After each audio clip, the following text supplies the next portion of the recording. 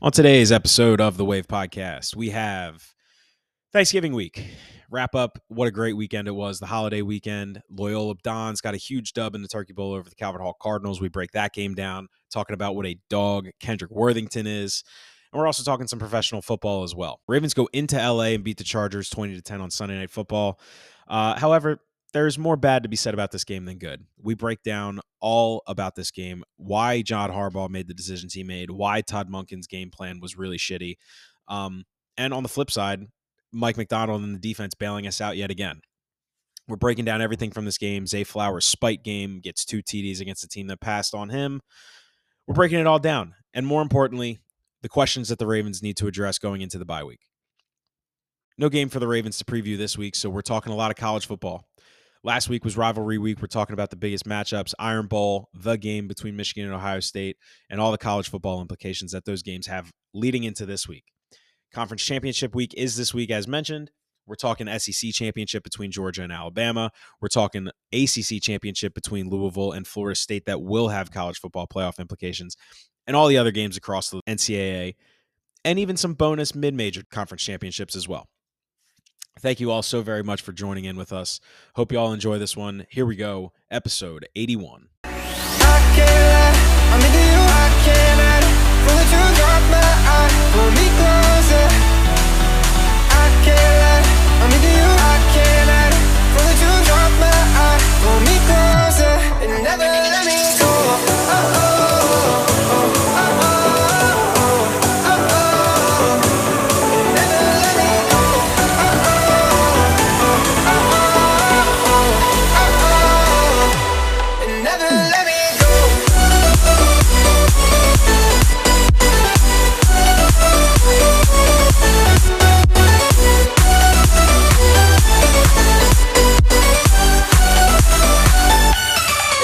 Welcome back to the Wave Podcast.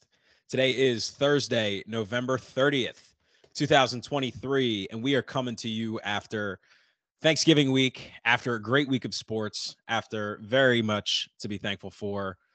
We will get into a lot of that, I'm sure, on this episode. But first and foremost, Josh, how are we, man? It's been a little bit longer than we're used to.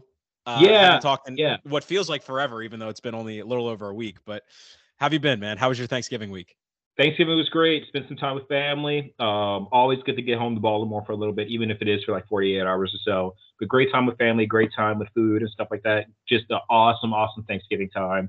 I'm happy to be where I'm at in life, and like I love Baltimore, but it's always great to go back. So just a great time. I had a great Thanksgiving. Like to spend time with family. Watched an ungodly amount of football this weekend. Oh, yeah. I think ever since Thursday, I probably watched a little bit over 10 to 12 games just that day. Like it was a lot of football. It was a lot of football. Yeah, let's just say that. So it was good. I hope you had a happy Thanksgiving, and you also had a birthday recently. So happy belated birthday to you. I did. Thank you, brother. I really appreciate it. Shout out to everybody that reached out on Thursday and wished me a happy birthday. I really, really do deeply appreciate it.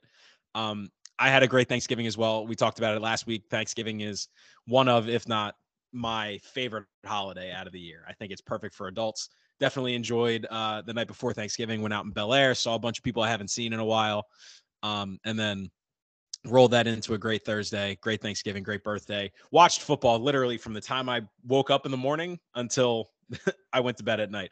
It started with the Turkey Bowl, which we'll talk about a little bit here. Don's got a big dub, and then three pretty decent NFL games. And then we had the Egg Bowl Thursday night. We had a Black Friday NFL game. We had rivalry week all weekend. It was a perfect weekend. I couldn't have asked for more. It was really, really great. But yeah, man, Thanksgiving was great. Saw some family, spent some time with them. Great food. Really just a great weekend all the way around for sure. But yeah, I'm glad to hear you had a great Thanksgiving week as well. Yeah, it was great, dude. It was great. And yes, the Dons did get a huge win. Like I said, I'm sure we're going to get into that. I'll let you start to show off, and I'll follow your lead wherever you want to go, dude. Yeah, man. Let's start right there. I'm wearing one of my Dons hoodies. Shout out to the Loyola Dons. Loyola Calvert Hall. If you are from the Baltimore area, you are familiar or have at least heard of the Turkey Bowl. You've heard of this rivalry. Pretty sure I heard somewhere last year it's the longest outstanding high school rivalry in the country. I think I heard that somewhere. One of them I know is I think it's the largest oldest Catholic Okay. rivalry. There are a couple weird facts I know about it. Like I know it's one of the oldest Catholic rivalries in the state, Okay. if not the oldest Catholic rivalry in the state. Oldest private school rivalry in the state. The only rivalry older in Baltimore as far as high school goes is Poly City, yeah. which is just as crazy, if not crazier, than Turkey Bowl at times. They used to actually play both games on Thanksgiving, like I do one remember after that. the other. So that's also just a really fun rivalry to be a part of. Like I have like a lot of family that went to Poly, so and like a lot of my teachers were Poly, so like I'm mostly on the Poly side of things. Had some friends who went to City as well, and I grew up with City in my backyard. Basically, I can look and see like the tower and everything. So that's also a cool rivalry. But the Turkey Bowl, man, it's nothing like it. Like just listening to the commentary, I know Scott Garceau and his crew on ABC did a really good job calling the game. But just listening to the stories about how I think some people went 4 generations like of a 103-year-old rivalry, which is crazy to me. Like someone's great grandfather was in the first one. They were in some of the 60s. Their dad in the 80s. Now them. I'm like, that's just crazy to me how many like generations have played in this game over time. But it's also just crazy how many generations send their kids to a high school. Like, oh yeah, that's like it's something that you live through it, so you kind of understand it. And like, I'm sure when I have kids, if I'm in the Baltimore area, I would definitely send them to Loyola and stuff like that. But 100%. it's crazy to me how much this means to everyone. And even when I'm a part of it, it's still like it's just mind-boggling to me how much this means to everyone. So yeah, Don's got a dub. I'm sure we'll get to the game analysis, but I just want to hear your thoughts on just the Turkey Bowl in general. Yeah, for sure. And so the Turkey Bowl was one of the reasons I wanted to go to Loyola. I obviously played football growing up, and I remember watching when I was in middle school on Thursday morning. Or Thanksgiving morning, I would watch with my dad, and he explained to me the rivalry and the history behind it all, and it like really got me interested in both schools. And obviously, I ended up choosing Loyola. I chose the right school. You did. But no, you hit the nail on the head. Like it's so unique. And it means so much to everyone who's involved, but it's so hard to explain that to other people who just haven't lived through it. Like I talked to my friends, some of whom went to schools around here in Bel Air, some of whom were like public homeschooled. So like they don't really grasp why we get so juiced up about it every year. Like the closest that I can relate it to is like Michigan, Ohio State. Obviously a little recency bias, or like, something like Duke UNC basketball. Like it's stuff like that where it's so deeply rooted. And if you're a part, not even of the teams involved, but just of the schools involved, it just means more. Like you get up for it. It's the center of that entire week.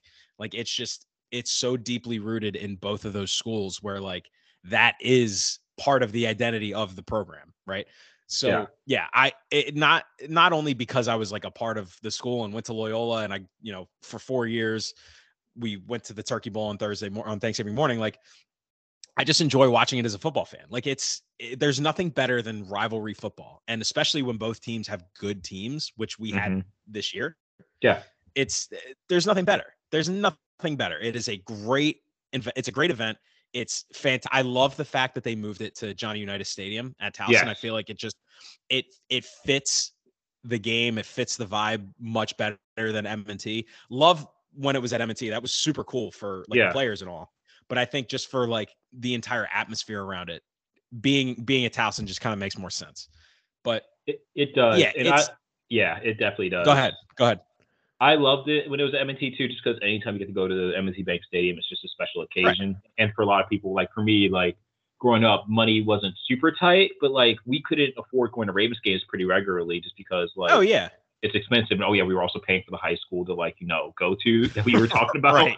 So anytime I could go to M&T Bank Stadium, I was very happy to do so. However, Towson is a much better environment for it. Both schools are Towson. It's Baltimore schools, but it's still like basically a Towson school. Like they're literally our crosstown rivals. And like you said, I think a great comparison is that Duke UNC rivalry, because both schools are actually like 7 miles. At least Duke and UNC are 7 miles apart from each other. Right. I don't know the mileage for Loyola Calvert Hall, but it's pretty dang close. Like maybe 3 or 4. It's got to be like 2 or 3 miles. Like they're close. They're really, really close. And like it's kind of like that because even if you don't go to, like you said, even if you don't go to each school, you still know someone who does. You still have connections to both.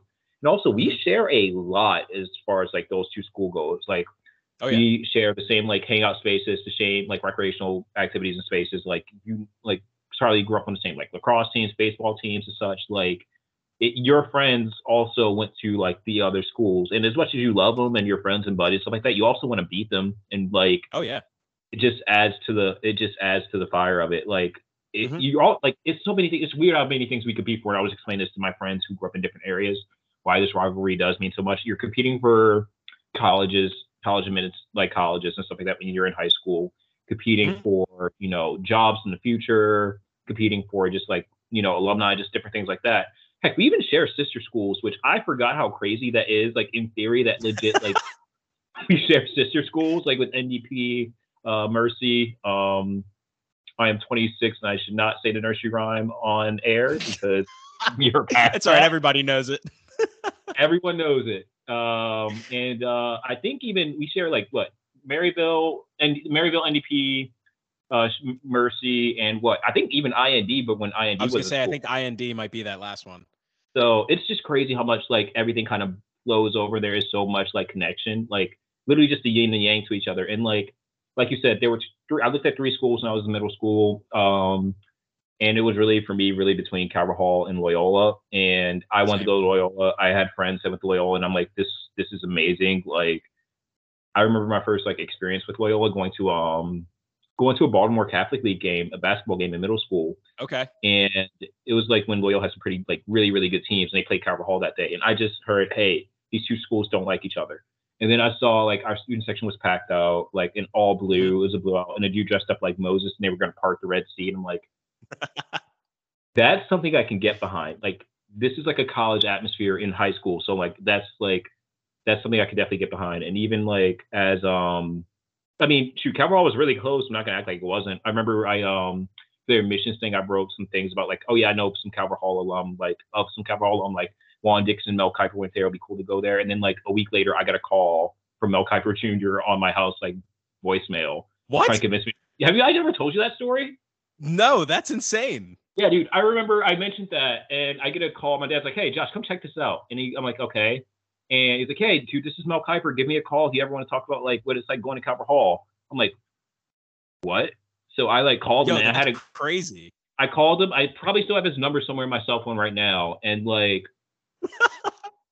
like talked to Mel Kiper for a little bit, and then I met him in person like a couple of years later at the Turkey Ball. He was just the nicest guy in the world there with his daughter. So shout out Mel Kiper Jr. And yeah, Shout out so that Mel was the Kiper Jr. Come on the pod. come on, yes, that. Oh, dude, definitely, that'd be a huge get for us. Or yeah, I guess for you That's guys. crazy, So dude. I had no idea that you like spoke to Mel Kiper and met him. That's so cool. yeah, That's so cool. it was like a really random thing, but it was like a really cool thing. And so like as much as I don't like Calvert Hall, I do have like some form of respect for them because of like Yeah, of course. we, It's we it's aren't us yeah, like I without them. said, like Duke, yeah, Duke, UNC, Michigan, Ohio State, like you don't like each other, but there is a mutual respect. And that's honestly that's the best way that I can kind of summarize the Loyola Calvert Hall rivalry. But as far as the game goes this year, I wasn't really sure what to expect. I haven't really followed the team much over the last couple of years.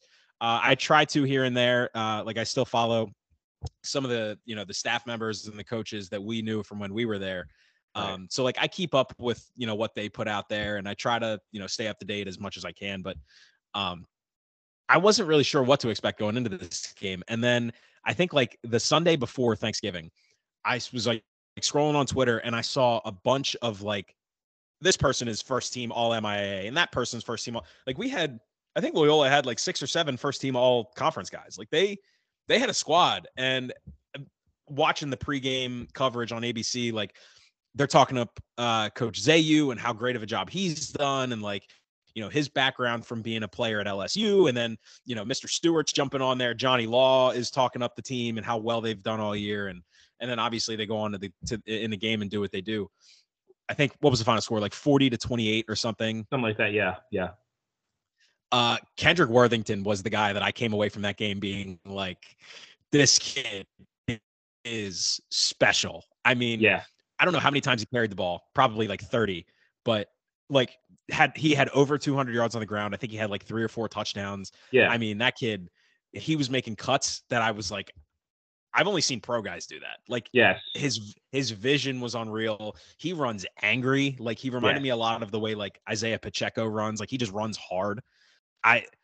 There were a lot of good players on the Loyola side. Obviously, like Trevor Szymanski, who's going to Maryland next year.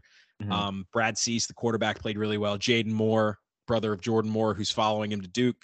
Yeah. Like, Loyola's got some studs, but I came away from that game being like, wow, Kendrick Worthington is that dude. Yeah, that kid runs so angry. I was watching a game with my dad, and like, you know, they're doing the stats in the game, like right before the game starts. Like, oh yeah, he has like, you know, so many yards on like the year, and I'm like, oh, that's cool. And my dad says, like, wait, what?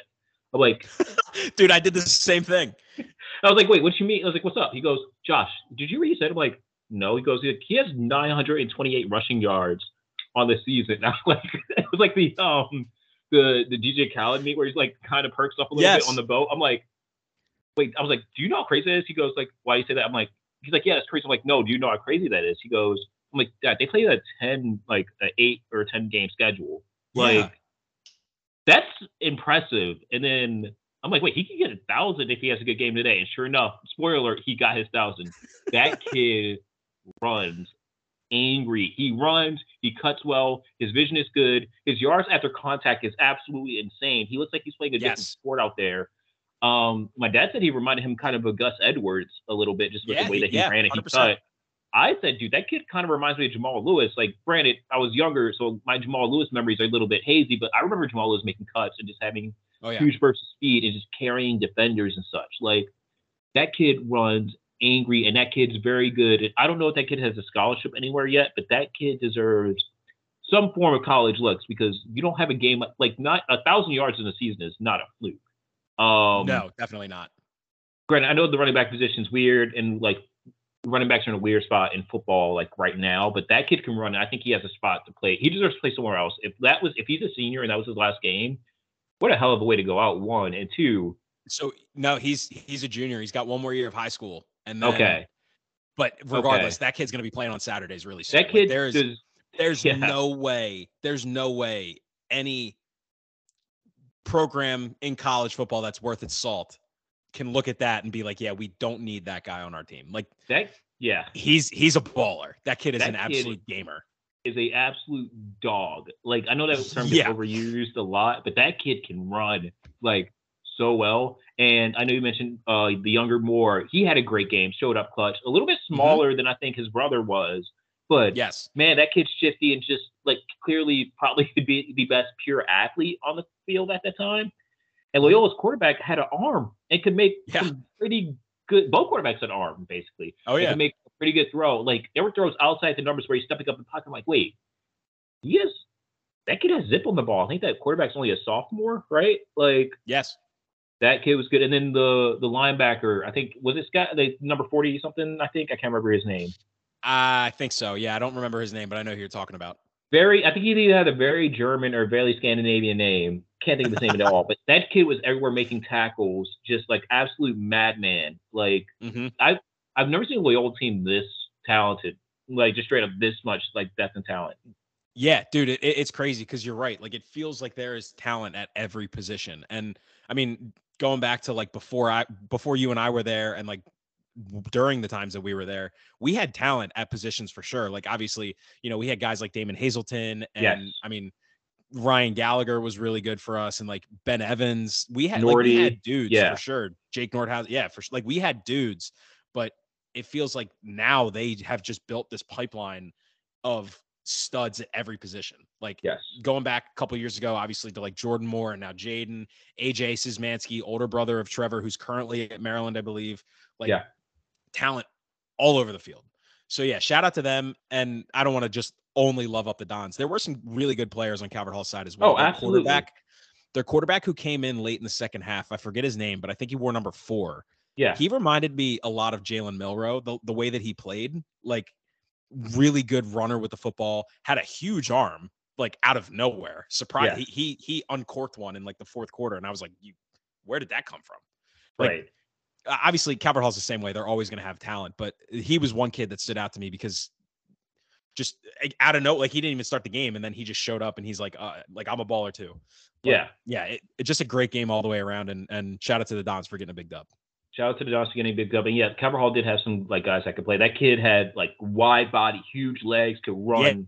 Like no one's. Calvert Hall had a lot of explosive plays just out of nowhere. Like, oh, there's you obviously tackle this guy. Nope, like just running down the field. So yeah, talent on both ends of the field for sure. It seems like Calvert Hall and Loyola are getting those guys that used to go to the Gilmans and used to go to the St. Francis's and used to go to McDonough's a little bit. It seems like they're kind of coming more so on the other side of the state for a little bit. Sure. So that's good to see. That's really good to see for Definitely. Us for sure. Yeah, and it's going to make for an even better rivalry over the next 5-10 years. Absolutely, I couldn't agree more. Yeah. So we'll put a bow on Turkey Day. Roll Dons as always. They did their thing. 40-28 over the Cards. I don't remember off the top of my head what the overall record is. I know Loyola is leading. That's all that matters. It's all that matters. And they got their first in, I think, 2 years. First in like 2 or 3 years that it came back to Loyola. No, came home. You won 2 out of the last 3. Oh, okay. I thought I heard Calvert Hall won 2 out of the last 3. Maybe we won. Maybe it was flipped. Anyway, regardless, the Dons brought it home, and that's all that matters. Yes. All right, now let's talk about the other team in Baltimore that played this weekend. Ravens went into LA, into SoFi, played on Sunday night against the Chargers, and got a win, 20-10. We will talk good and bad from this game, one of which I think there's more than the other. But I think there's enough to be said on both sides. I'll just preface with that. I don't want to sound like the neurotic Ravens fan this early out the gate. But I think as far as like Ravens fans goes, it's very, very rare that the majority of us are on the same page when it comes to this team. And it felt like a lot of us were in agreement Sunday night going into Monday, where it was like, hey, this offense was just flat out dog shit. They looked horrible Sunday night, just about as bad as they could look. John Harbaugh made some of the worst decisions he's made as the head coach of the Ravens over the last 13 years or 16 years, whatever it's been. And Mike McDonald and his boys are saving graces. The defense was unreal. Just like they've been for most of the season. I think this might have been their best performance of the season as a unit, when you factor in the lack of production you were getting from the offense. Obviously they've had really good games, like the first time we played Cleveland and they turned DTR over 3 times, and playing against the Lions, only giving up 6 points to that team. Like they've had really good games. But the reason I think this one was maybe their best of the season is because of the situation and the fact that it was a game where I didn't want to call it a must win, but it was kind of a game that like you really needed to have going forward. And we won it basically entirely on the backs of our defense. But anyway, before I get into it, Josh, give me your thoughts from this game this week. I know we're going to get into it, and I'm going to try not to be super negative because we did win, but I was thinking about what I was going to say today, and this win left me with more questions than answers, which I'm okay with winning and having more questions and losing and having the answers, because we may not like the answers once we get those. But this was not a great game by any means as a whole unit. I think certain when you talk about football in 3 phases, defense A+. They did lights out. There were times I was expecting us to break and be like, okay, they can't keep it up forever, and they shocked me with how well they produced. So Mike McDonald, defensive job, like defensive end, great job. You guys killed it. We'll get into highlights about who did well. Cough, Kyle Hamilton, Patrick Queen, and the rest of the unit. Just amazing. Clowney. The people whose names we've been saying for 12 weeks at this point. Yeah, shocker. They're still really good at football. They did well. Right. Special teams. We need to start having conversations about what is up with the special teams unit. Now, this is not me throwing the great Justin Tucker under the bus. I don't believe in that at all. This has been going on as a whole operation. Special teams is not working, and I am concerned. I'm officially this is something to really look out for, and I'm actually concerned. Offense. We won the game. Thank you for winning the game and making enough plays to win. However, they did not look good at all, just consistently throughout the game. Did not. Which is encouraging to win a game when your offense looks like absolute dog trash. That's great. We won. But also, our goal isn't to win in November. Our goal is to win, December, In January. January. This is not the way this offense is right now. This is not a January offense at all. Honestly, this isn't even a December offense. It's just flat out not good right now. This past week. Again, not to get too doom and gloom because we did win, and I do want to highlight some things we did see well on offense, but we got to do better as a unit, just playing complementary football consistently. We see too many flashes of it, and it's great when we do, but this isn't consistent. And this isn't a knock on Harbs, but at the end of the day, consistency kind of comes down to like your control over things. And while we're talking about Harbs, he did have one of his worst games as a Ravens head coach in a long time. And I don't say that like sparingly. I say that as someone who loves Harbaugh, wants him to be here for a very long time. I don't think he's going anywhere until he wants to retire. I don't want him really to go anywhere. I think he's got to get the job done. But if I'm going to demand excellence, not even demand, if I expect excellence from the players and like, everyone like them, I have to like expect excellence from him. And he just flat out was not good. He wasn't great Sunday. Yeah. Like I feel comfortable enough to be a fan of John Harbaugh and just say, hey, he didn't do a great job. I think he would even say, hey, there are some things I should have did a whole lot better. For the first time, it just felt like he didn't have control or a pulse on the game. He was just kind of like there observing rather than like making like this, kind of like the opposite of what Brandon Hyde does. Like, where you say, oh, Brandon Hyde's a little bit involved. Like, it just didn't feel like he was involved enough. And then when he did get involved, it was just like a head scratcher. Again, not to beat down on Harbs too much, but like it just wasn't a good coaching job. And I'm sure we're getting more into that in the like later on, but just not great. And it's just like, hey, like kind of like it's November. Let's wake up a little bit and kind of get in the mood for things. So I'll let you kind of steer like where you want to go with all that. But that's just my initial thoughts. Yeah. Yeah, no, I 100% agree with everything you said. As far as special teams go, it's definitely something that is worth talking about. And I'm certainly not here to question Justin Tucker or his ability.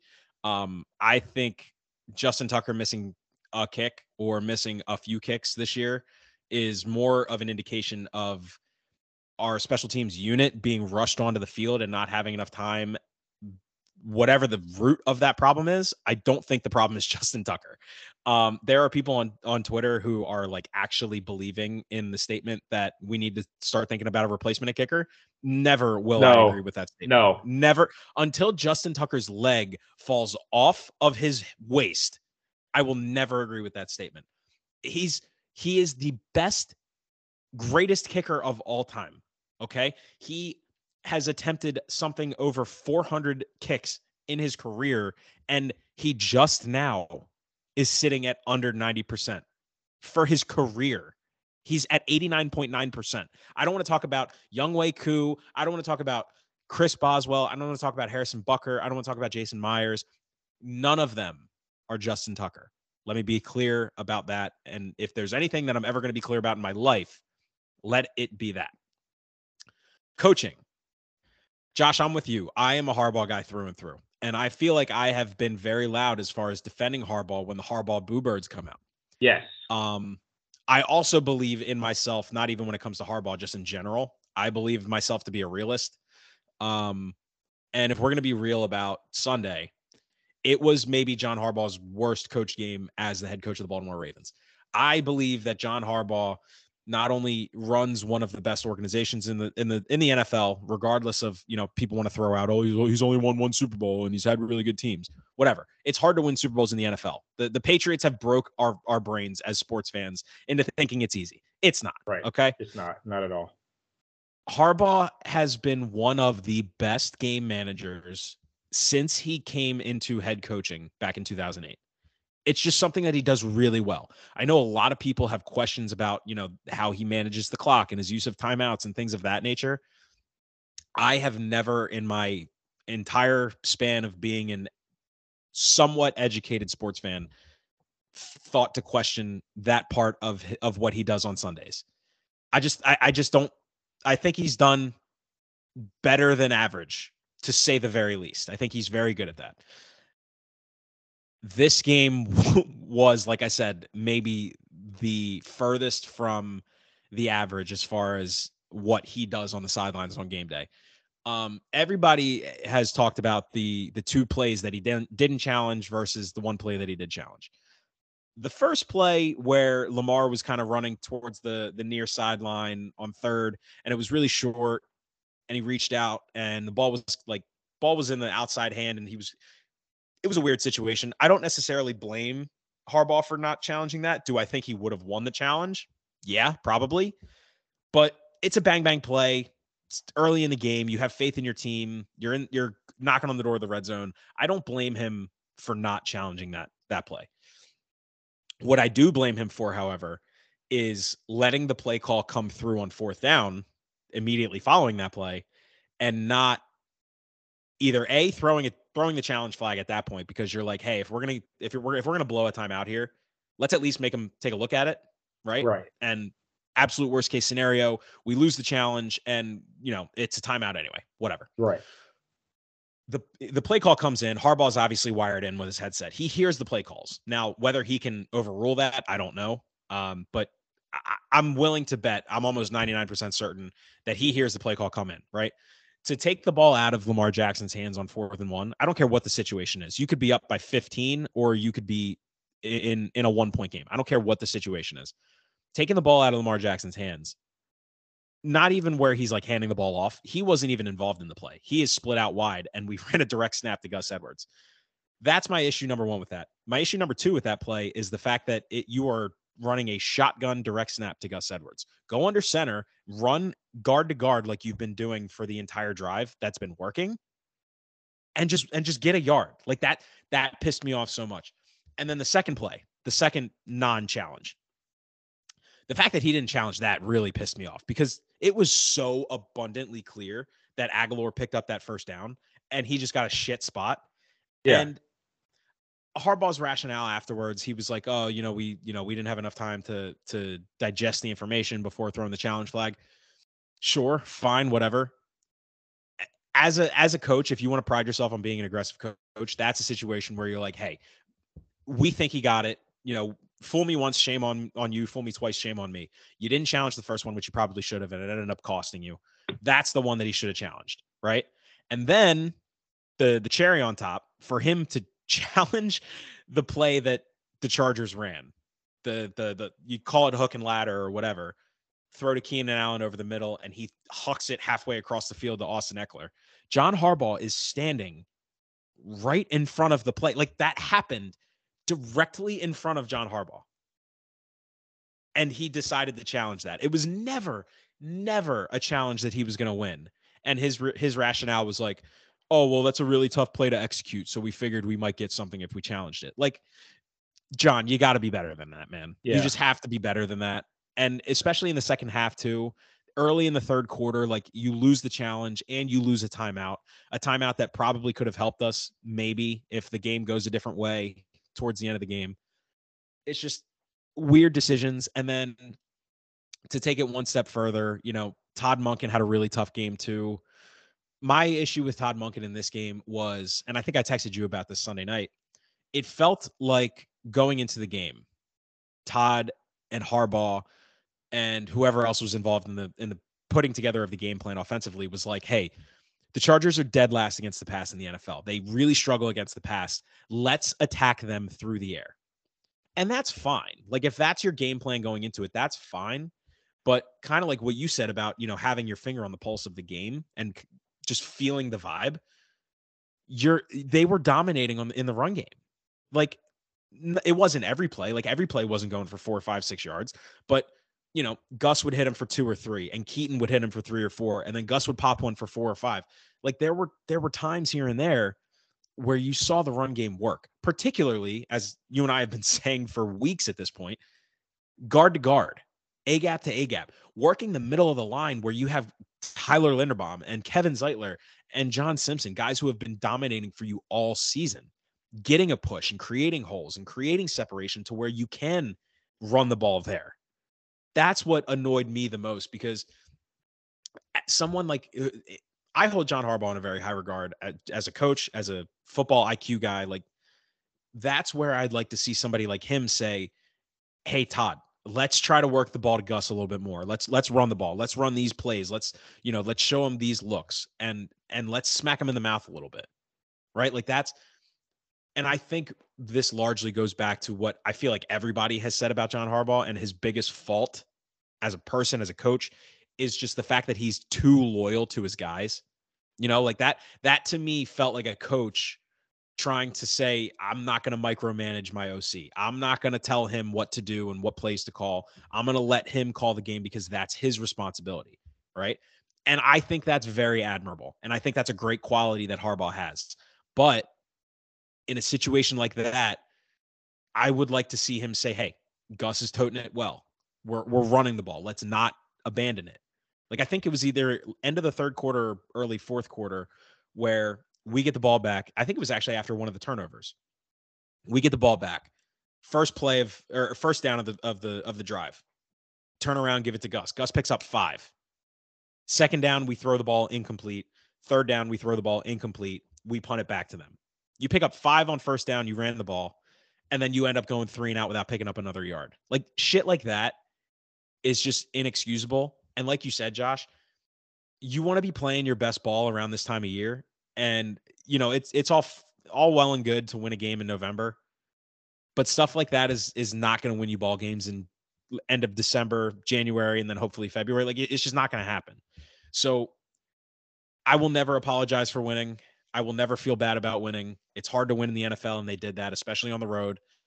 But like you said, there are certainly more questions than we thought we would have at this point after this game going into the bye week. Yeah, absolutely. And again, I'm so thankful for this bye because we can just kind of relax and just kind of take a step back and just kind of like. It's coming at a great time. That's for sure. It is. It is coming at a great time. And yeah, you made a lot of good points in breaking down the Harbaugh situation and what a lot of the decisions, just kind of piggyback on some of the stuff you said. I did not like the third down call after the first one, the one where Lamar like had the ball. That one when we throw the screen pass. It's 1 yard. Why are we throwing a screen pass to get 1 yard? I don't understand that at all. I never understood that. I'm kind of sick of the screen game, honestly. It's getting kind of predictable and annoying at this point. Just, yeah, that was rough. Again, what was the other one? The other challenge with Nelly. Yeah, that was just, I don't get that why you do that and then call a timeout like you mentioned. That one, I did not like the shotgun. I don't ever love direct snaps to the running back. I just personally, I don't love it, especially when you need 1 unless yard. Unless your running back is Ricky Williams, just let the quarterback do his job. Exactly. And again, go guard to guard. Like something our O-line does very well consistently this year is run blocking. And that's not even just guard to guard. Even Stanley and Moses have had great run blocking success throughout the year. They've had other issues, which I'm sure we'll get into in a second. But they've done well run blocking. Just go downfield and get a yard or a couple yards for that matter. And I get it. Like you said, it's the finger of the pulse thing. Like, I know that they're bad, but if something's working, why? Let's not reinvent the wheel here. Exactly. Yeah, just very frustrating. Very frustrating. And that's the piece of it to me the most that gets me is like, it's just so frustrating because oftentimes I feel, and again, this is just, you know, to use another ill-advised Harbaughism, my seat at the end of the bar, it feels like football coaches and, you know, guys like that overcomplicate what shouldn't be overcomplicated. Like you said, you don't need to throw a screen on 3rd and 1 and try and outsmart them, right? Like, just give it to your running back and let him pick up a yard. Philly is great at this. As much as I love to shit on Philly because it's just funny. Yeah. They literally tell themselves when they go out on first down, hey, it's 1st and 9, because we know on 4th down, if it's 4th and 1, we're going to do the tush push and we're going to get a yard. I'm not saying, you know, Lamar's got to subject himself to a tush push, but no. What difference is it if you send Ricard in motion and you give it to Gus and let him follow Linderbaum and Simpson and Ricard? Like, what difference is it? They're going to give you a yard. It's 1 yard. You have to be able to just simplify it. Say, hey guys, straight downhill, pick up a yard. Yeah. And then to take my issues with the offensive game plan in this game one step further, Josh, you and I talked about it a couple of weeks ago, balancing the offense. I think it was actually ahead of the Cincinnati game. Yeah. Just well-rounding the offense as far as passing versus running goes. Lamar threw the ball 32 times this game. And I know that doesn't sound like a lot in 2023 in the NFL, Like Josh Allen, I think threw the ball like 54 times against the Eagles or something on Sunday. But like when you have as talented of a rush attack that we have, Lamar doesn't need to throw the ball 32 times. And to be fair, like if it's working, like if Lamar threw the ball 32 times and he was like, 25 of 32 with 280 something yards, that's a different story. But we weren't lighting them up through the air. So why force him to throw the ball 32 times? That's my biggest thing. You throw the ball 32 times and you have 24 designed runs with your running backs and your receivers. Lamar ran the ball 9 times as well, but some of those were scrambles on design pass plays. So anyway, the run, like you said, the run was working. The pass, not that it wasn't working, but it wasn't what they expected it to be, I'm guessing. Right. So that was my biggest issue with the game outside of John Harbaugh's decision making. The lack of Gus and his usage was another concerning point to me. Like he got fewer snaps in the game than Justice Hill. And I think that goes back to like Justice Hill being used a lot in pass protection. That's one thing, sure. But that goes back to my previous point about like, why are you throwing the ball so much when the run game is working, right? Like, I think Justice and Gus maybe had the same amount of carries, or Gus maybe had 1 or 2 more carries total, but Gus was on the field less. And it's stuff like that where back to the whole oversimplification thing. Just keep it simple, man. Like it doesn't always need to be rocket science. Right. Can I piggyback on that Gus thing real quick? Please. Yeah, we love all our running backs. We are very running back on this podcast. We love all 3, and we think all 3 have a role on the team, especially Justice Hill. I'm a Justice Hill fan. I thought he had a nice couple runs. Why is he in there in critical situations running the ball when we have Gus and Keaton Mitchell on just 3rd and short? You have 3rd and short. The guy 3rd and goal. The guy that goes east and west instead of the guy that goes through the middle that gets you that and downhill. I did not understand that personnel at all. I didn't understand why Gus was in the game. I was, quite frankly, did not need to see that much Justice Hill in the 3rd and 4th quarter. I didn't. I was so happy with seeing Keaton Mitchell and just Gus there because they were contributing what we needed for that time and just pounding the rock and getting yards and killing clock and making sure they didn't score. I don't understand that person. That was another Harbaugh decision that pissed me off because personnel-wise, give it to your hot hand. Also, where did Isaiah likely go after the 3rd quarter? Because dude, I'm so glad you brought that up. Routes or anything that was working, you said, F it, we're not going to do it anymore. I don't get it. And I don't get it at all. To be fair, in Todd and John's defense, I think that was because we struggled to sustain a drive after that point. And I'm sure if we would have done so, he would have been more involved past that point. But going back to what we said, ride the hot hand, man. Okay, the 45th screen to Zay Flowers is not working. Let's maybe fake that and go over the middle. Find Isaiah Likely or find Odell, who worked the middle of the field really well. And that going back to my whole thing with Harbaugh and being a CEO, I love the fact that he trusts in his guys and he doesn't micromanage, because we're seeing in Carolina, micromanaging, not necessarily what you want to have in this business. No. But it doesn't hurt to say, hey, I understand what we're doing with Justice Hill. Let's maybe get Gus in there. Even if he's not going to run the ball, at least show him a look, a play action, make them think that we're going to run the ball, open up the middle of the field, right? It's just little things like that just made no sense about this game. I'm hoping that they go back to the drawing board and they're like, hey, what we were doing was not going to work. And we're lucky that we played the Chargers and they are not good, because if we do that shit against the 49ers, it will not be good. If we do it against the Steelers, it won't be good. I don't think the Steelers are that great of a team. They just have a killer defense that can kill us, and they have our number as of late. My question is, if you know your O-line is struggling, why are we dropping back the pass 30 times, especially when the running game's killing you? And I'll take it one step further than that. Why are we dropping back and trying pass concepts that develop 15 yards down the field? Yes. I'm all good. I'm all good with having, somebody take the top off and maybe taking a shot here and there. Yeah, but, absolutely. And shout out to Spencer Schultz, Ravens for Dummies on Twitter. Great follow. I feel like I mention him every week. Great follow. He pointed out something on the Exit 52 podcast this week where he was saying Lamar got to the top of his drop, and more often than not, he didn't have anybody to go to because the concepts were just taking too long to develop, right? And I don't think that's because our receivers can't get separation. In fact, Zay Flowers is one of the most separation gaining receivers in the NFL this year per sabermetrics. But like you mentioned, Ronnie Stanley was struggling all night. I think he gave up 6 pressures total, which led the team.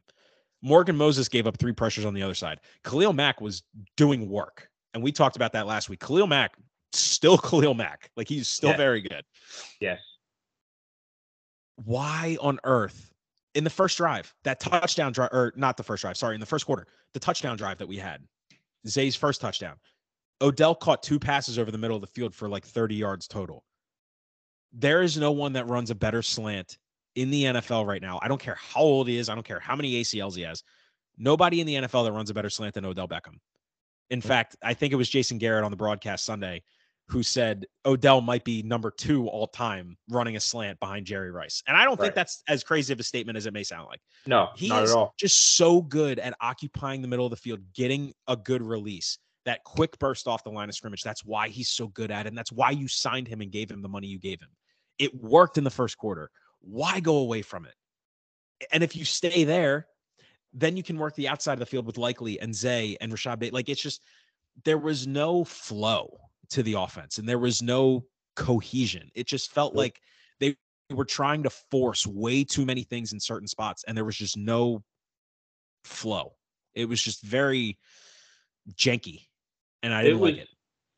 It was discombobulated. It was janky. It was all those different things, and it just didn't work. And I think you posted a clip about, it was probably the Spencer for Dummies clips from Exit 52 podcast. Probably was. About, the one you had like the little notepad thing on it. Like, yes. Yep. They're not, the receivers aren't having enough time to get open, basically. And they're not breaking from their routes fast, like well enough, or having time to do so.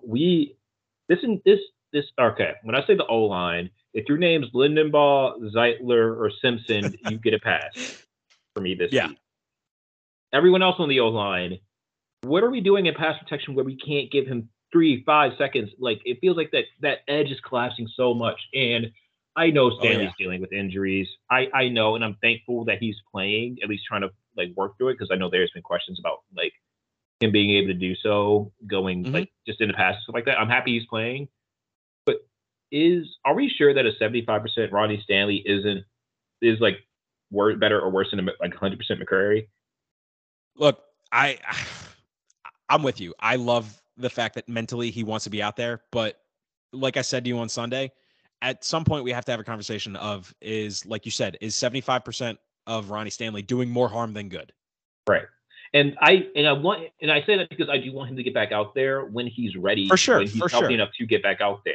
But he's not anchoring. He's getting beat off like bull rushes and like simple stuff. Like, this isn't like simple exotic stuff.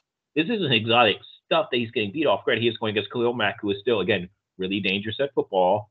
But it's only going to get worse from here. We have to go against TJ Watt again.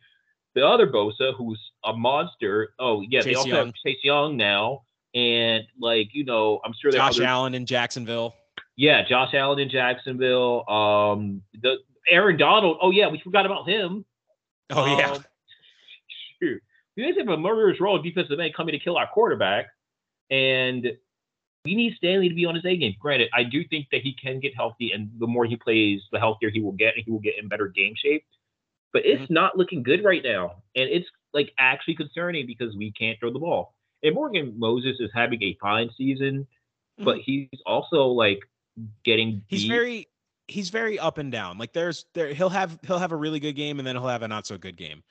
But, right. Yeah, I think, yeah, largely he's having a fine season for sure. Yeah, I'm not throwing him on the bus. It's just that I'm just very concerned with this O-line play and giving Lamar enough time to really, like, do what he needs to do. Especially standing in the pocket with the way quarterbacks get hurt in the pocket nowadays. Like, we don't need another repeat of last year, mostly because, well, two things. I want to see 8 out there. He gives us the best chance to win. And 2, I'm just tired of that narrative. He can't finish the season when he's been doing everything that every other quarterback does. It's just, you know, he ends up the one getting dinged up for a little bit. So it's concerning. Hopefully they can get better, but, like, I guess maybe we should talk about some positives, like kind of flipping a little bit to the positive sides of the offense. Yeah, for sure. Rashad Bateman had a great game. Rashad Bateman had a very good game.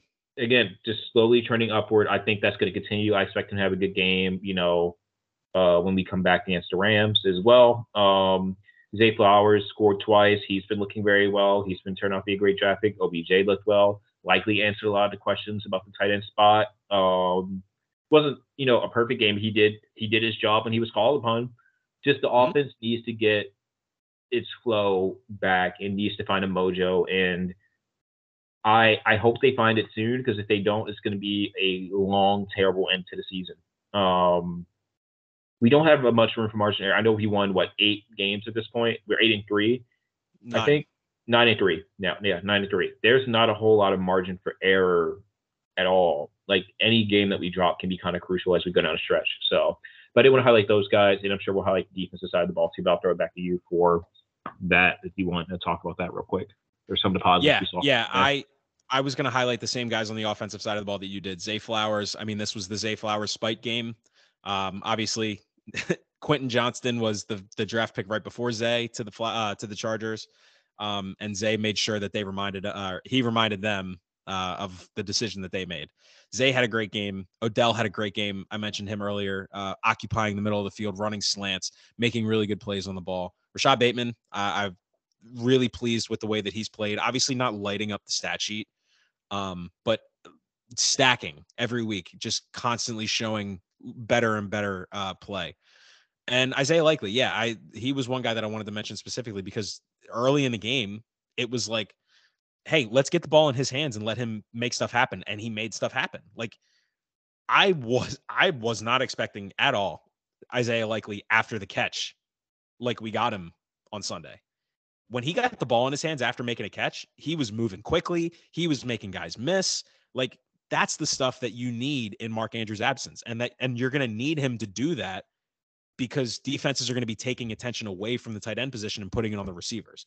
So if you, obviously, like we said last week, you're not going to replace Mark Andrews. You're just not.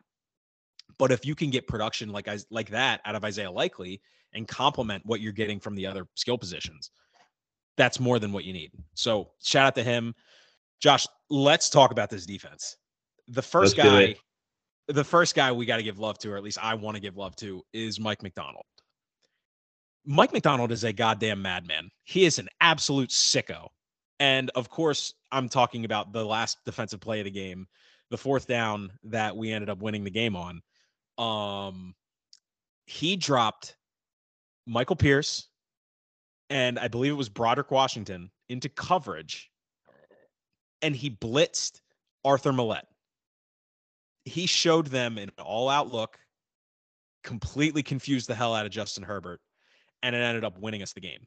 Now, if this was a Steelers situation where he would have diagnosed the play and beat us, we're talking about, when the house is on fire, or when whatever the quote from Mike Tomlin was, we're going to burn the house down. Yeah. Then we're asking some questions. But it worked, and Mike Macdonald, you are fantastic at what you do. Kyle Hamilton is having an all-pro season.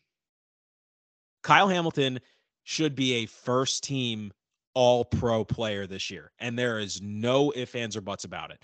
I'm thankful that he had the game that he did on a national stage to kind of bring some light to it.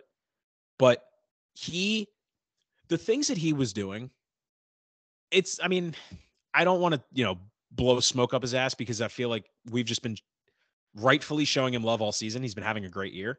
Yeah. But what impressed me the most was that he was doing stuff from every position on the field. He was rushing the quarterback and getting pressure. He was making tackles in the backfield. He was making tackles in and around the line of scrimmage. And what impressed me the most was he was locking dudes up in man coverage. The one play that he was covering Guyton, he basically ran the route for him, was on him like white on rice, and then turned around and made a play on the ball. Kyle Hamilton, he is just so good at football. He is a football player. That's the best way you can describe him. He is really freaking good at football. Yeah, dude, it's insane how just well he's doing. He's everything we thought he was coming out of college. Granted, I know some people after 3 games were crapping on him, says that he was soft. I may have had some hand up. I may have said some of those things. I for sure said some things.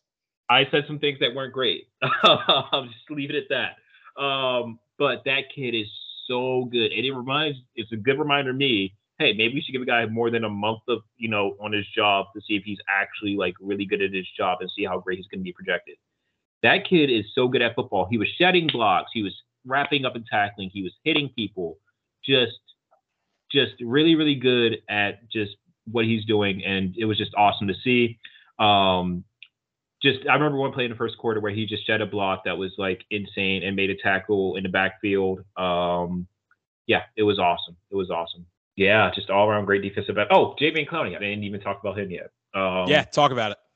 Javian Clowney had a really great game, and he's proving that signing was worth it, especially since Ojabo is going to be out forever, it seems like, until next year. So I'm very happy with that Javian Clowney signing. I liked it when it happened. I love it now. Just great depth piece for us, and he is not even depth piece. Clowney's been the main star. Him and Kyle Van Noy. Yeah. Kyle Van Noy made that play, that important third down play later on in the game. Mm-hmm. Defense balled out and did their stuff. Every free agent signing on defense actually is done really well, and I'm happy to see that. Again, this defense is a Super Bowl defense, needs offense to catch up. So, 100%, yeah, and that I think was maybe my biggest takeaway, non-coaching related, is that we just need to play more complementary football more consistently. It felt like in the beginning of the season that was our strong suit. We were just constantly playing complementary football. The offense was doing enough. The offense was putting up points, not losing games necessarily. Or I guess I should say not doing enough to where they would lose us multiple games on a consistent basis. And the defense was just flat out balling. Defense is continuing to pull its own weight. And honestly, I think that's one of the reasons I think the bye has come in a great time, because we talked about it a little bit after the Bengals game. I think our run defense and the struggles that we've been having is largely stemming from just the fact that these guys are tired. Like, yes, Roquan and Patrick Queen are playing 100% of the snaps week in, week out. And, we're 13 weeks into this thing. Of course they're going to be gassed, right? So I think the bye's coming at a great time. I love that Harbs gave them the week off, let them, recharge, refuel, and get ready for the last, month or so. Yeah, the defense, I'm glad you brought up Javian Clowney, because a lot of people have been talking about him this week in a positive light, and rightfully so. He has been maybe the best free agent signing that the Ravens have had in recent years. I can't think of one that has been more impactful right away than Javian Clowney. And I think, honestly, the closest one that you could point to would be Kyle Van Noy. Like, both of those guys have been unbelievable for the Ravens. So I'm really happy to see them having the impact that they have. And, you mentioned Ojabo. We got the news this week that he had a partially torn ACL and he had surgery to repair that. He'll be back probably by training camp next year. So that's a big blow.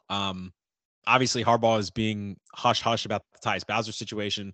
No idea if we see him this year or not.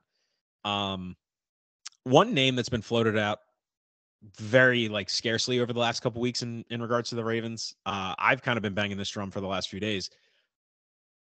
I kind of want the Ravens to sign Ndamukong Suh.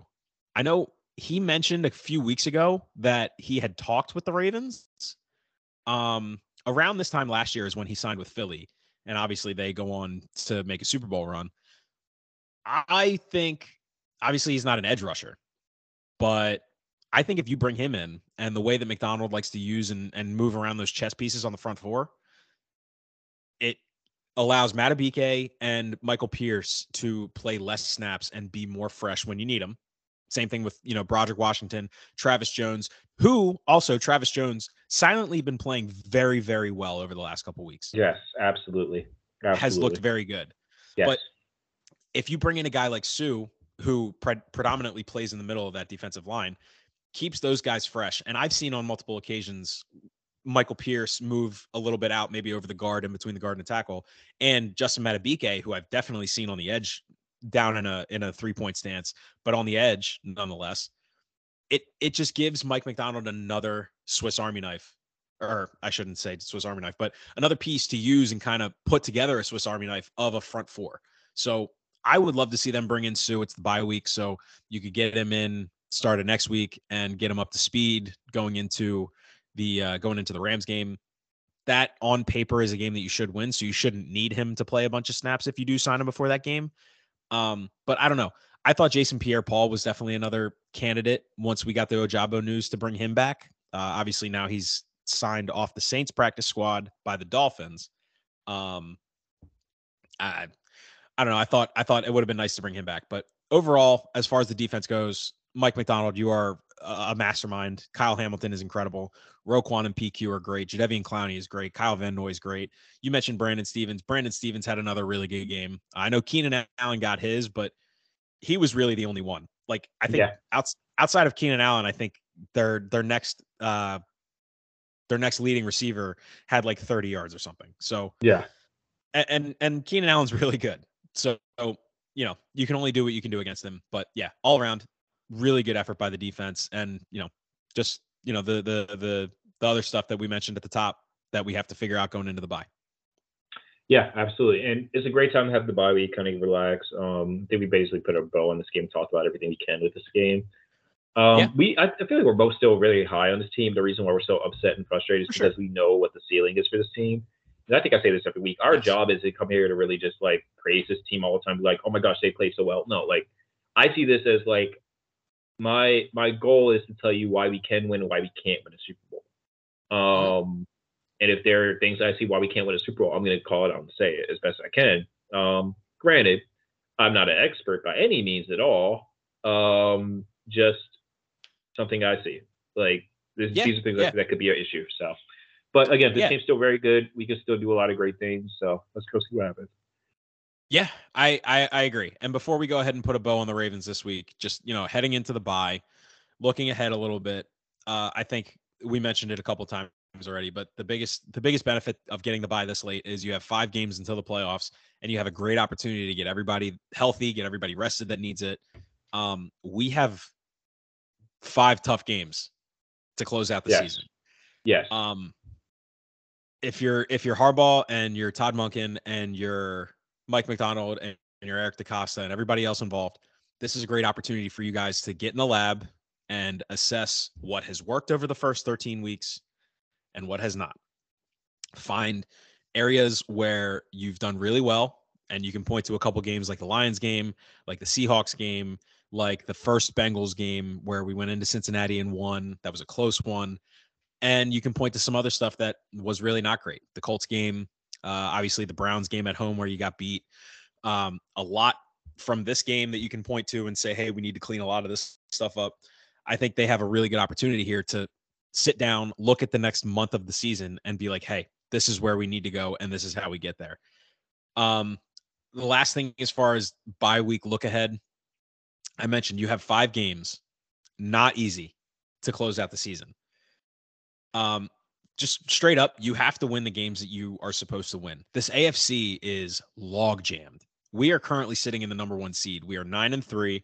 We are tied with a couple other teams, or excuse me, we're not tied because I think we're the last one to have our bye as far as the division leaders go. But after this week, assuming all the division leaders win, because I think for the most part, their games are pretty winnable. Look at the slate. There's no like, like Steelers playing the Cardinals. Chiefs are playing the Packers. Jaguars playing the Bengals on Monday night. Texans and Broncos are playing each other, and Colts or Titans are playing each other. But there's not a game I'm like, oh, that can help us out. So. Right. Yeah. So assuming that all the division leaders take care of business, you're going to be 9-3.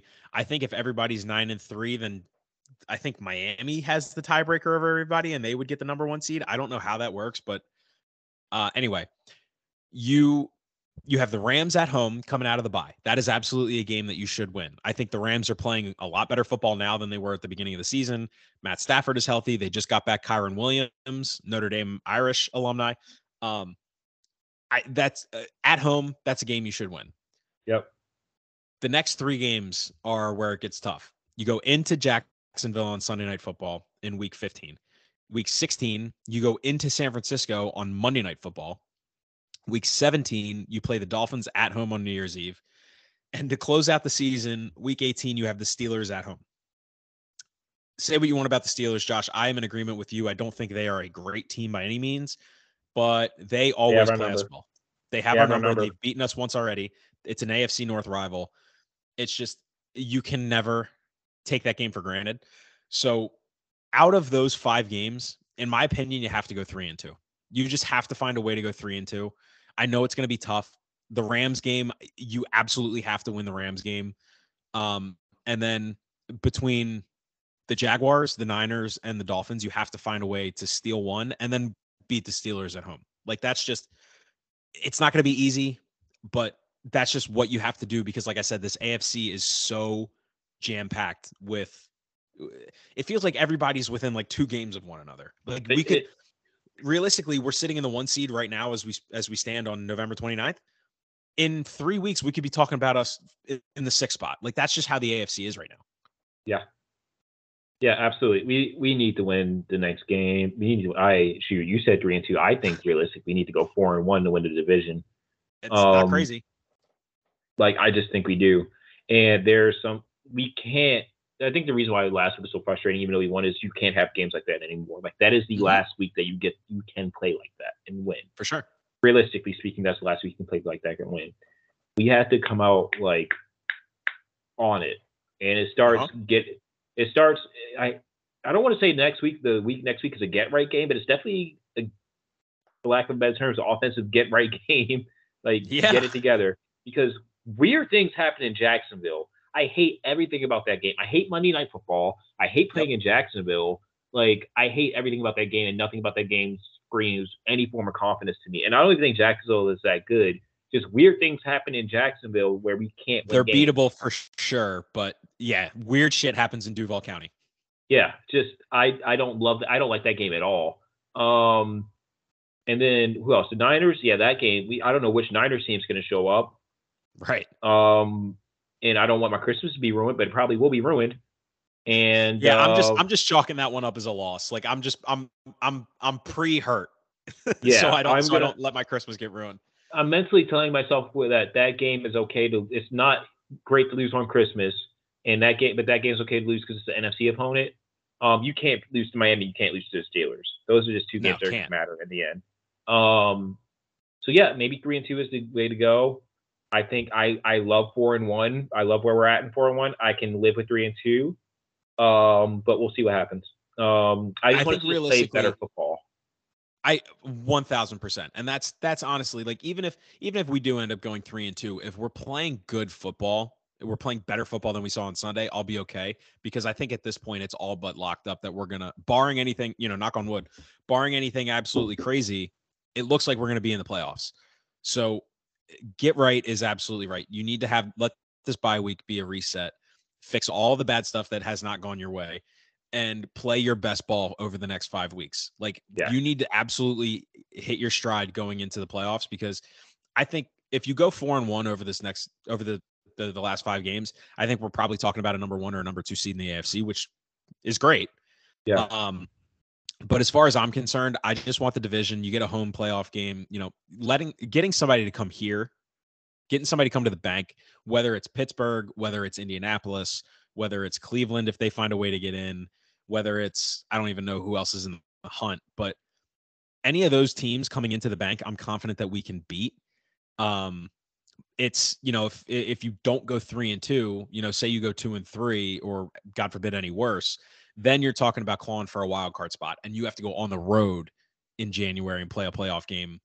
God forbid you go into Arrowhead, right? Or you have to go into, you got to go into Jacksonville, or just that's not a position you want to be in. So I think conservatively, if you go 3-2, you're at least locking up the division, right? Right. And like I said, if you go 4-1, then we're talking about number 1, number 2 seed. So the biggest thing for me coming out of this bye week is get right and win the games that you're supposed to win. Yep, absolutely. Couldn't have said any better myself. All right, that's about it on the Ravens. I think we can put a bow on them. Before we get out of here, obviously we don't have a game to talk about this week or preview this week because the Ravens are on a bye. Josh, let's talk some college football. Let's do it. Last week was so great. Much fun. Rivalry week is awesome. It's the best. It was headlined obviously by the game, Michigan, Ohio State, number 2, I think, in the country versus number 1.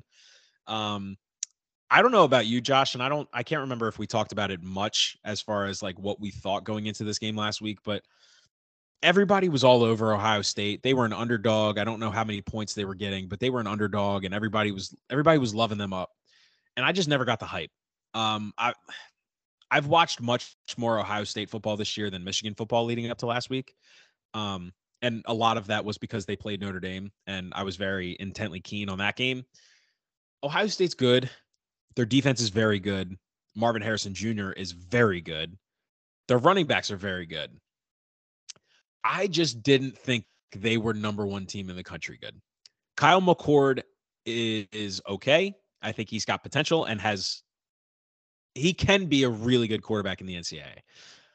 I just didn't understand why everybody loved them going into the big house. I know Harbaugh wasn't going to be on the sideline, like that whole thing. I get it.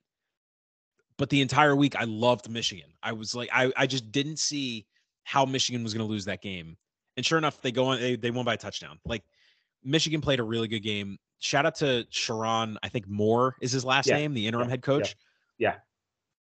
Took over Sharon for Moore. them took over for them when they went into Penn State and won 3 straight, Penn State, Maryland, and now Ohio State. Shout out to him because he's done an incredible job. But that Michigan team, they're not sexy by any means. They're not super flashy. J.J. McCarthy's not Caleb Williams. Like, they win the game by playing opportunistic defense and by beating you down with their run game. Blake Corum and Donovan Edwards are really good. And flat out, they just dominated Ohio State. It felt like every time Ohio State clawed their way back into the game, Michigan was just there to hit them in the mouth and remind you, hey, we're here and we're not going anywhere. So that game was awesome. Did you watch the game? And if so, what were your thoughts on the Michigan-Ohio State game? I watched a little bit of it. I was working most of that time, so I just kind of had it on whenever. Mm-hmm. My thoughts are I thought Michigan was going to win the game because they, like kind of you said, they were just going to pound the rock enough that they were clearly the better team and the most complete team. I think Michigan and Georgia are the 2 most complete teams in college football right now. I don't really think I think it's them 2 and like everyone else is really good. But as far as complete and complementary football go, those 2 are the best. And it's the simple adage of like Ohio State's built to win a playoff game and, you know, probably beat the USCs and Oklahomas and maybe like the Floridas and the Utahs or whatever. They're not built to win a Big Ten championship, and Michigan is built to win a Big Ten championship. Where it's going to become interesting is when you see bowl season, how Michigan can transfer from being a Big Ten school to other competition. But Michigan is one of the best teams in the country. I'm not surprised that they won. The only concern I had was Harbaugh not being on the sideline for that game to really like, I don't know, but I mean, shoot, every year Michigan and Harbaugh's proven that quote that he said a couple years ago about some people being born on third and thinking they hit a triple. I mean, that quote still like reigns supreme as of right now. Dude, I saw a stat. I saw a stat the other day, and it kind of blew my mind. I knew it, but just seeing it and like reading it made me really think. Ryan Day against opponents not named Michigan is like 40-1. Yes. Ryan Day versus Michigan, I think, is 0-3. You want to know what the only 1 or 2 losses are? Well, I remember one was last year in the semifinal against Georgia. The other one was the national title against Bama. So there you go. I mean, I forget who it was, and it's an old adage in regards to this rivalry. It feels very much like you said. Ohio State is built to beat, you know, the Notre Dames and the Penn States and even programs like I think Ohio State would give Alabama a really good game right now. Like I just think that's how Ohio State's built. Michigan is built to beat Ohio State. And credit to Jim Harbaugh, like I said, credit to Sharon Moore, credit to everybody over there for doing their thing. They put a team together built to beat Ohio State, and that's exactly what they did. I think Michigan is currently sitting at number 2 in the CFP poll. Yes. I think they're the best team in the country right now. I think they should absolutely be the number 1 team. I know the committee does their thing. Georgia is very good, but I just the way that I see it, they have the best win. They have the most quality win right now. But nevertheless, this CFP push is going to be really, really fun to watch. Some other games from rivalry week: Alabama and Auburn in the Iron Bowl. That came down to a last minute Hail Mary, 4th and like 30 something. 4th and 31. Yeah. Yep. And Jalen Milroe makes a play. Shout out to him. That game was awesome. That game was I was not expecting it to be that close. I told you. I tried to tell y'all. Listen, you did. You did. I tried to tell people that game was going to be close, and I told you guys like the reason why I think that Auburn lost that game last week versus New Mexico, a really good New Mexico State team, was because he was game planning and kind of looking forward to head to Auburn. Mm-hmm. To Alabama. and it shows that game plan was pretty good. They got their weapons open, and like they played. He called the perfect game and played a great game. Mhm. However, Auburn does this thing where they just kind of turtle a little bit when it gets like in game time decisions, and anything that could go wrong or get weird did go wrong or get weird that game. That 4th and 31 was not the only weird thing to happen that game. A lot of just weird stuff happened. But Alabama, I don't even want to say they proved. I guess they did prove that they're the better team. They're still big brother, and just seeing like I feel bad for Auburn fans, honestly. Yeah, me too. Like that's a hurt fan base. Your two biggest rivals are the teams that win national championships like there's no tomorrow, and you have your rival bragging rights like you get bowl eligible, dead in the water, and then they do that, and like it was just a tough loss, and I'm like. I remember immediately seeing like them sing the alma mater after the game, just cry, like winning, just full on like ugly crying I saw in the that too. stands. And like, on one hand, I did laugh because it's just hilarious, but like on the other hand, I did kind of feel for them because like, Oh, what for else are you sure. supposed to do? What else are you supposed? We've all been there before. Like, what else are you supposed to do there? Oh my Like, God, yeah. just straight gutted for them. But that was a great game. The Apple Cup was Mhm. also great too. Washington Apple Cup was State. fantastic. Yeah. Fantastic game. Yeah, Uh, that was another game I had written down. So up until this point, I think I just haven't paid attention enough. I didn't know it was called the Apple Cup. That's just a fun name for a yes. rivalry. Yes. Yeah, that game was really good. I think the final was like 24-21 or something. Yes. Washington got the win. Yes, I think Um, Washington pulled a trick play late to like secure the win, which is as ballsy as yes, anything. yes, and yeah, Michael Penix like on like a 4th and 2 or something, just threw a dot and ended up winning the game. Yeah, I'm I'm not going to say I'm worried about Washington because I think they're capable of playing up, and they have a really big matchup this week in the Pac-12 championship. But they certainly have not been playing their best ball as of the last couple of weeks. They've been in some tight games against some teams that they probably should be handling more than they've done. And on the flip side, they're playing Oregon this week.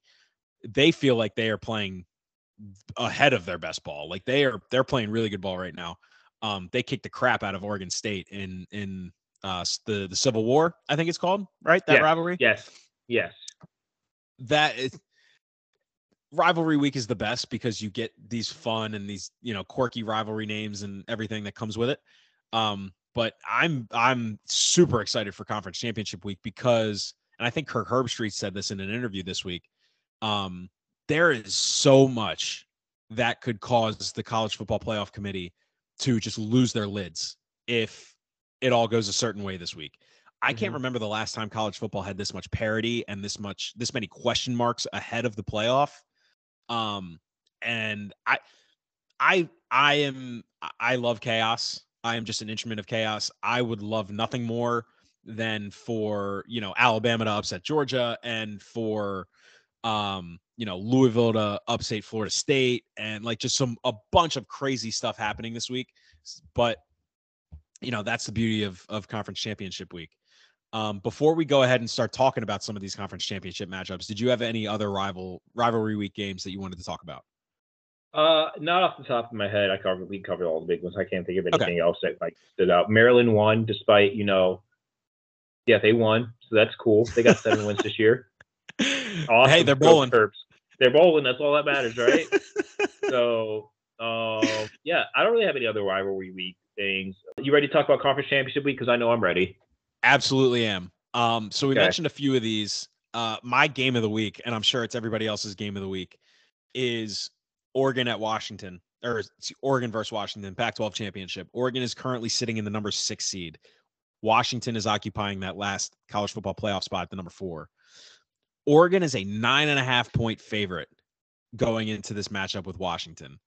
I mentioned it. Washington has not played their best ball over the last couple weeks, and Oregon is playing really good ball over the last few weeks.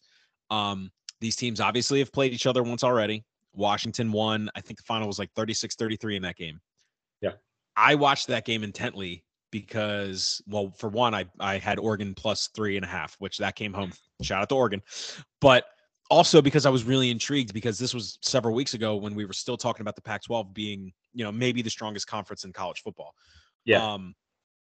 I think these teams are extremely different than they were when they first played. And that being said, it's hard to beat a team twice. We know that from the NFL. The same rings true in college, even more so. I think this is going to come down to the coaches. Both of these coaches are really good at what they do. We've seen it throughout the entire year. Dan Lanning, I first learned of him when they played Colorado, and he had that locker room speech and fired everybody up. And he was talking about, we're doing this because, we want to win and we want to be legends and we want to build a legacy, all that stuff, right? I like what he does with that team. I like the way he runs that program. I am really, this is like my game of the week. There are some other ones that are obviously going to be good games this week, but I think this one is maybe my favorite on top of the rivalry and just, the Pac-12, maybe because the implications of it all, right? Like if Oregon wins, I think you have to let them in regardless of the fact that they have one loss. If Oregon wins this game, they are, in my opinion, they lock a playoff spot.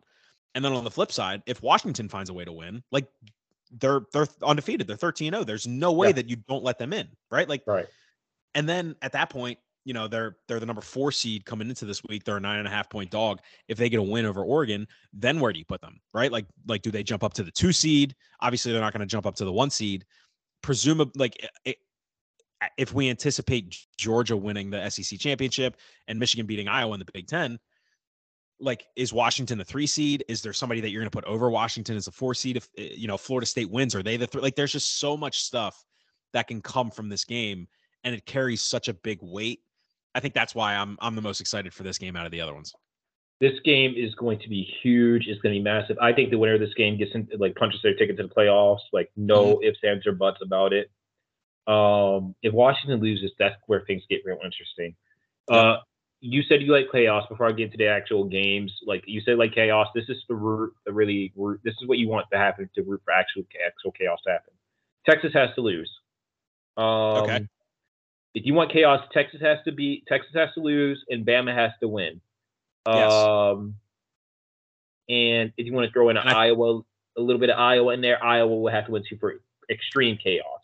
Right. I think I heard Herb Street talking about it, and he said if Texas loses, if Alabama wins, and if Florida State wins, then you have some real chaos, because Florida State, although they're without Jordan Travis, if they win over Louisville in the ACC championship, they're 13-0. Yeah. And albeit, like I said, they don't have Jordan Travis, but they're 13-0 and they won the ACC. Right. So are you going to not let them in because they're, because they don't have their quarterback, even though they're undefeated? And then that's where it gets interesting with the Pac-12 championship, because if Florida State wins and Oregon wins, who do you let in? Because Michigan's going to get in. Right. One of Alabama and Georgia are going to get in. Yep. Right. If Alabama wins, Georgia only has one loss and they're still a really good team. Right. Do you put both of them in, and then Oregon or Florida State? Like, are you going to keep Florida State out because they don't have their quarterback, even though they're undefeated? But are you going to let Oregon? Like, there's just so much that could happen, and it's building up to be such a great and exciting weekend. But yeah, that Oregon and Washington game is the one that I have circled. And then obviously the Georgia-Alabama game at the Mercedes-Benz Dome in Atlanta. Yeah. First of all, such a great venue for this game. It is perfect for it. Unbelievable venue to have this game. And then, Nick Saban doing what he's done with this Alabama team. Some are saying his best coaching job ever. And then this Georgia team, their defense is still really good. Kirby Smart's really good coach. Carson Beck, I think, has had a better second half of the season. And obviously they got Brock Bowers back a few weeks ago too, which is huge for them. But, they're sitting at a 6.5-point favorite right now over Alabama. I think Alabama is more than capable of winning this game. They are. This is interesting. I don't think there's ever been an Alabama-Georgia game where I'm like, oh, Georgia's clearly the better team. This is a first for that. Okay. As far as clearly the better team, I just think overall they're a better team with less weaknesses than Alabama has. However, that's still Nick Saban, and that's still Alabama, and I still think this is going to be an amazing game. I think Georgia wins. I would not be surprised if Alabama does win, just because championship pedigree and stuff like that. And it's weird saying Alabama is due for a college football playoff, but they are kind of due for a college football playoff. Yeah. But I mean, we're talking about a Georgia team that hasn't lost a game in 2 years, it seems like. just, yeah, I don't know. I think Georgia wins, but I think it's going to be a really close game. Yeah. Yeah, I mean, championship. It's going to be a great championship weekend. Just kind of like piggyback from just specific games in general. Couple of different matches for the smaller schools because smaller schools matter too. I'm obviously, these are just games that I'm going to call to watch. I'm going to watch the Big 12 game, Big 12 championship. Definitely watching the SEC, and I'm going to switch back and forth between the Big 10 and ACC championship. I think the ACC championship is going to be a better game, have better playoff implications, so I may stay on that because I honestly just think Michigan will have it wrapped up by halftime. I agree. Looking at smaller championships, just kind of like give a run through real quick. I won't be watching the Pac-12 game, most of it, because I will be working the Liberty. We have our Conference USA championship game on Friday. I was going to say, talk about it. 25th team in the country. Yeah, let's do it. Yeah, 24th now in the country right now. Liberty Flames. Okay. Only school with the undefeated football and basketball program as of the time of recording. Obviously, things could change whenever. But Friday, very important conference championship game versus New Mexico State. Fun fact about the two schools: we've played 5 times the last 3 or 4 years. So two teams that are very familiar with each other, and this is our second time playing them. You've heard me talk a lot about Liberty throughout the year, so I won't get into that as much. But we run the ball very effectively, and we score a lot of points. So we're a very fun team to watch. Our quarterback Case Salt is also very good, very mobile, very athletic, fun brand of football. It's going to be a really fun game. I want to talk about New Mexico State a little bit. They have a quarterback that's about 5'9", 5'10", 5'11", short little dude. Wiry, scramble, can throw the ball. This dude Diego something, I don't know his last name. His name's Diego or something like that. But dude's awesome with football, like great football player, mobile, can throw the ball. He can give our defense issues. But CBS Sports Network, 7 p.m. Friday, right before the Pac-12 game, and throw it on a laptop while you're watching the Pac-12 game. Should be a fun time. Games could be in Lynchburg. It's gonna be a cold, rainy football weather night. No rain, cold and dark and windy. Great football weather, and it's gonna be a fun atmosphere. You haven't been to a game here in Lynchburg at Liberty. I highly recommend it. I'm biased, but it is a really fun environment that's different from most. So highly recommend that, throwing that on, because you'll see some good good G5 football. I'm definitely going to tune into that. I want to watch that. I didn't know New Mexico's quarterback was only 5'9". That's awesome. Yeah, dude's short, but he can sling it and he can run. So he's really good. Yeah. So let me think. Maction, that should be an interesting game. Miami of Ohio versus Toledo. Toledo, if you look at their record, is consistently really good in the MAC. It always seems to win MAC championships. So yeah, I feel like I hear them every year just winning the MAC. Oh, because they are consistently winning the MAC or becoming or second in winning the MAC. They're a really good program that not a lot of people know about. So I got Toledo over Miami of Ohio. The Mountain West, I thought the storyline was interesting. Boise State fired their head coach and just rattled off a bunch of wins, and now is in a championship game with the interim head coach. So that's pretty cool. And 2 more games. I guess the last 2 championship games I'm going to highlight. The American, SMU versus Tulane in New Orleans, I believe, if I'm not mistaken, for the American Championship. This game's important for multiple reasons. I think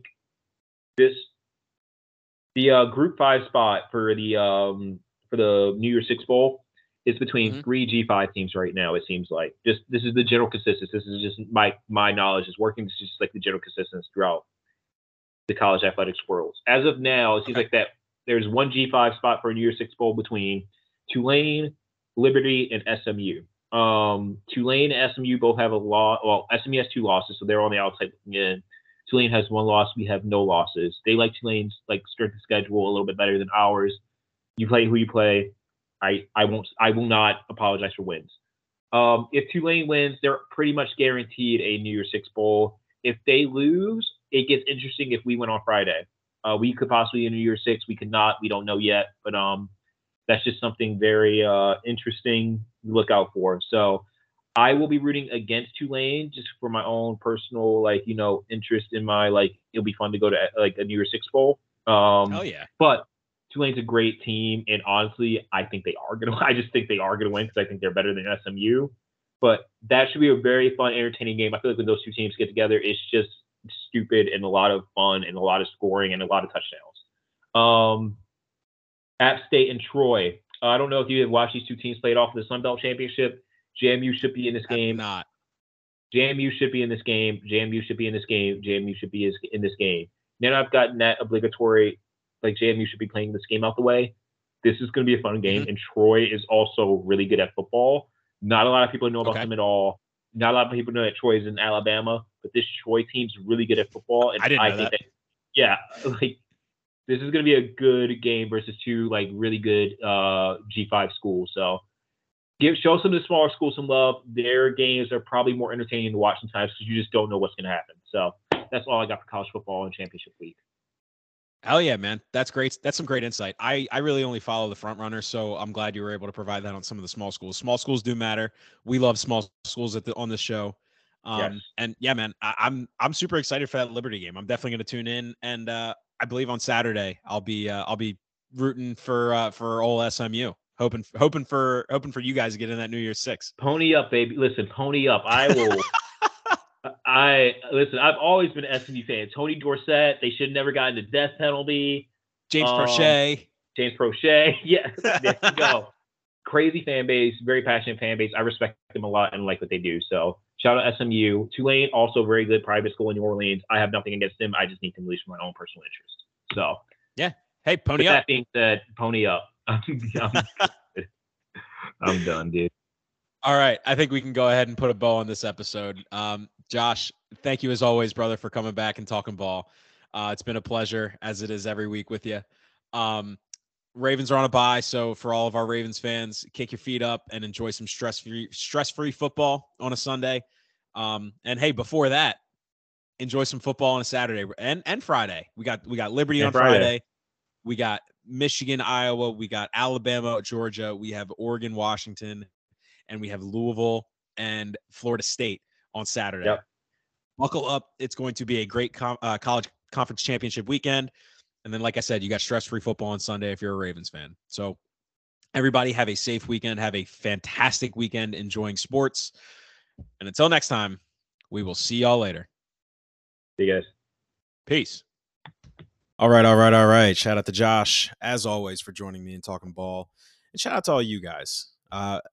It's Spotify rap season. I've been seeing a lot of some of our listeners who have just been loyal with us and been rocking with us along with this ride. And honestly, if you're listening to this point in the podcast, you've made it this far. Thank you so much for everybody who has listened to us over the last year or so. Thank you from the bottom of our hearts for riding along this journey with us. We cannot thank you enough. I really, really, truly mean that. I know Josh means that. I know Scoot means that, even though he hasn't been on the program in a little bit. But we're all so thankful that you guys let us be a part of your lives each and every week. Last order of business, as always, best picks, best bets of the NFL week ahead of week 13. Let's get into it. First pick, shout out to everybody who's listening early on release day. Cowboys, Seahawks, Thursday Night Football, my first bet of the week. I'm going to go with the under 47.5. This is a little bit of a scary one to me because of what the Cowboys are capable of. However, I'm going to ride the hot hand with the primetime unders. Primetime unders last week were hot. They've been hot all season. Obviously, we all have heard the trend. And flat out, the Cowboys are just the better team. I don't know that I necessarily want to lay that many points with the Cowboys. When push comes to shove, I might just end up doing it ahead of Thursday night because I truly do believe that the Cowboys are the better team here and they should cover the number. However, I think the under is in play here because Dallas's defense is just straight up better than Seattle's offense. Deron Bland, obviously, we know what he's doing. He set the record for pick sixes in a single season, and it's only week 12. I think Seattle will have trouble blocking up front and keeping Micah Parsons away from Geno Smith. I just think this is a high number. I really like the spot for the under. Second pick so far ahead of the week. I'm going back to the well. Call it a heat check. I'm going to lay the 5.5 with the Steelers. I don't like laying this big of a number with the Steelers just because I don't think the Steelers are that great of a team. Obviously, they're 7-4 or whatever they are right now. But I think they have a lot to prove. Specifically, Kenny. I think Kenny has a lot to prove. I think he's feeling the pressure. He's feeling the heat a little bit. Matt Canada's gone, so there's no real scapegoat anymore. But also, like, he played really well last week against Cincinnati, albeit Cincinnati and their defense is not great. But I think they found something. I think they found out that they can exploit the middle of the field. Shocker to Matt Canada. You can throw the ball there. And I think that this Arizona defense is not all that great. Obviously, Cincinnati, their pass defense is like 31st in the league or something. Arizona's defense is not all that great as well. Arizona's 30th against the run, and they're not great against the pass either. Pittsburgh is 14th in rush yards, so that's not necessarily a huge area to exploit there. And Pittsburgh's offense is statistically on the season not great as far as pass yards per game go. But Kenny did throw for like 270 something last week. And I think this is a game where being at home means something. Pittsburgh is not an easy place to play. James Conner's coming back for Pittsburgh, so maybe sprinkling on him to score a touchdown a little bit, a little homecoming. But nevertheless, I'm gonna go back to the well, lay the 5.5 with the Steelers here. Third pick of the week. This is an ugly game that I have no business betting, but got to do it anyway. Laying the 5.5 with the Bucs. Panthers are coming into town. Ordinarily, this would be an auto bet spot for the Panthers because they just fired their head coach. But the Panthers suck. They're cleaning house right now. They fired Josh McCown. They fired Deuce Staley. I have never heard of the guy who is taking over the interim head coaching duties. And plus, Baker is just really good at home. If you look at his splits, Baker is significantly better at home than he is on the road. So I'm going to lay that 5.5 with the Bucs here. I think this is just a good spot for him. Last pick so far that I got for you guys right now, maybe the best game of the weekend slate. 49ers are at the Philadelphia Eagles. I'm going to lay that 2.5 with the Niners here. Not in love with laying points in Philly. I know how that Philly bunch is. But when you look at the numbers, I think the Niners just have an edge really everywhere. The Niners are 12th in pass defense. Philly has the 13th ranked passing offense. Niners are second in rush defense. Philly has the 8th ranked rush offense. Niners have the 7th ranked rush offense. Philly has the 3rd ranked rush defense. And here's where the biggest discrepancy comes into play. San Francisco has the 8th ranked passing offense. Philadelphia's defense is 29th against the pass. I think this is going to be a game where Brock Purdy has a chance to silence everybody. And look, I've been very loud about how I feel about Brock Purdy. I think he's good, but I think he's a benefactor of a really great situation in San Francisco. This is an opportunity for him to win a game. This is the opportunity for him to right the ship from the NFC Championship last year where he didn't get the chance to win the game. Also, one thing that I'll throw out about this game, the injury status of Lane Johnson is going to be paramount for both sides here. There was a stat going around about the Niners. Since acquiring Chase Young, they have had something like 15 sacks in 3 games. The difference that he has made on that front is ridiculous. Lane Johnson being out last week against the Bills kept the Bills in that game. His presence, or lack thereof, was absolutely felt. So if Lane Johnson is not active for this game, I'm going to be hammering the Niners. Even if he is active, I still like the Niners in this game, but that's just something to think about there. Those are my best bets early on in the slate. I'm sure I will have more as I do every week. Once again, thank you as always for joining us. Safe betting, happy betting. Best of luck to you all. Let's go win some.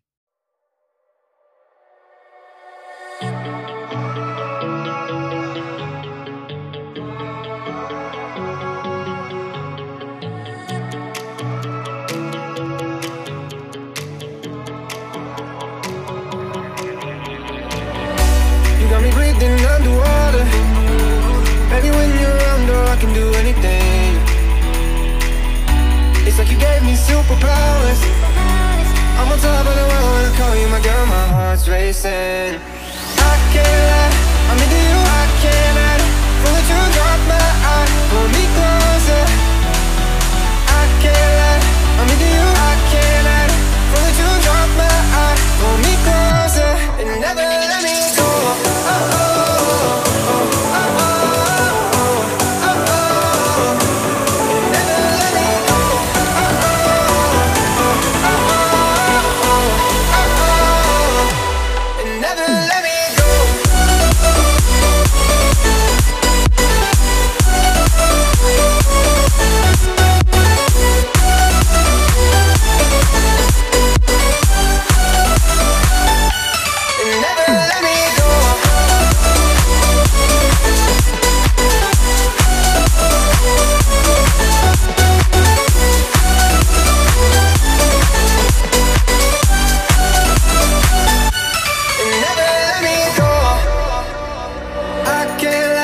I'm into you, I can't hide. From the truth, drop my eye, pull me closer.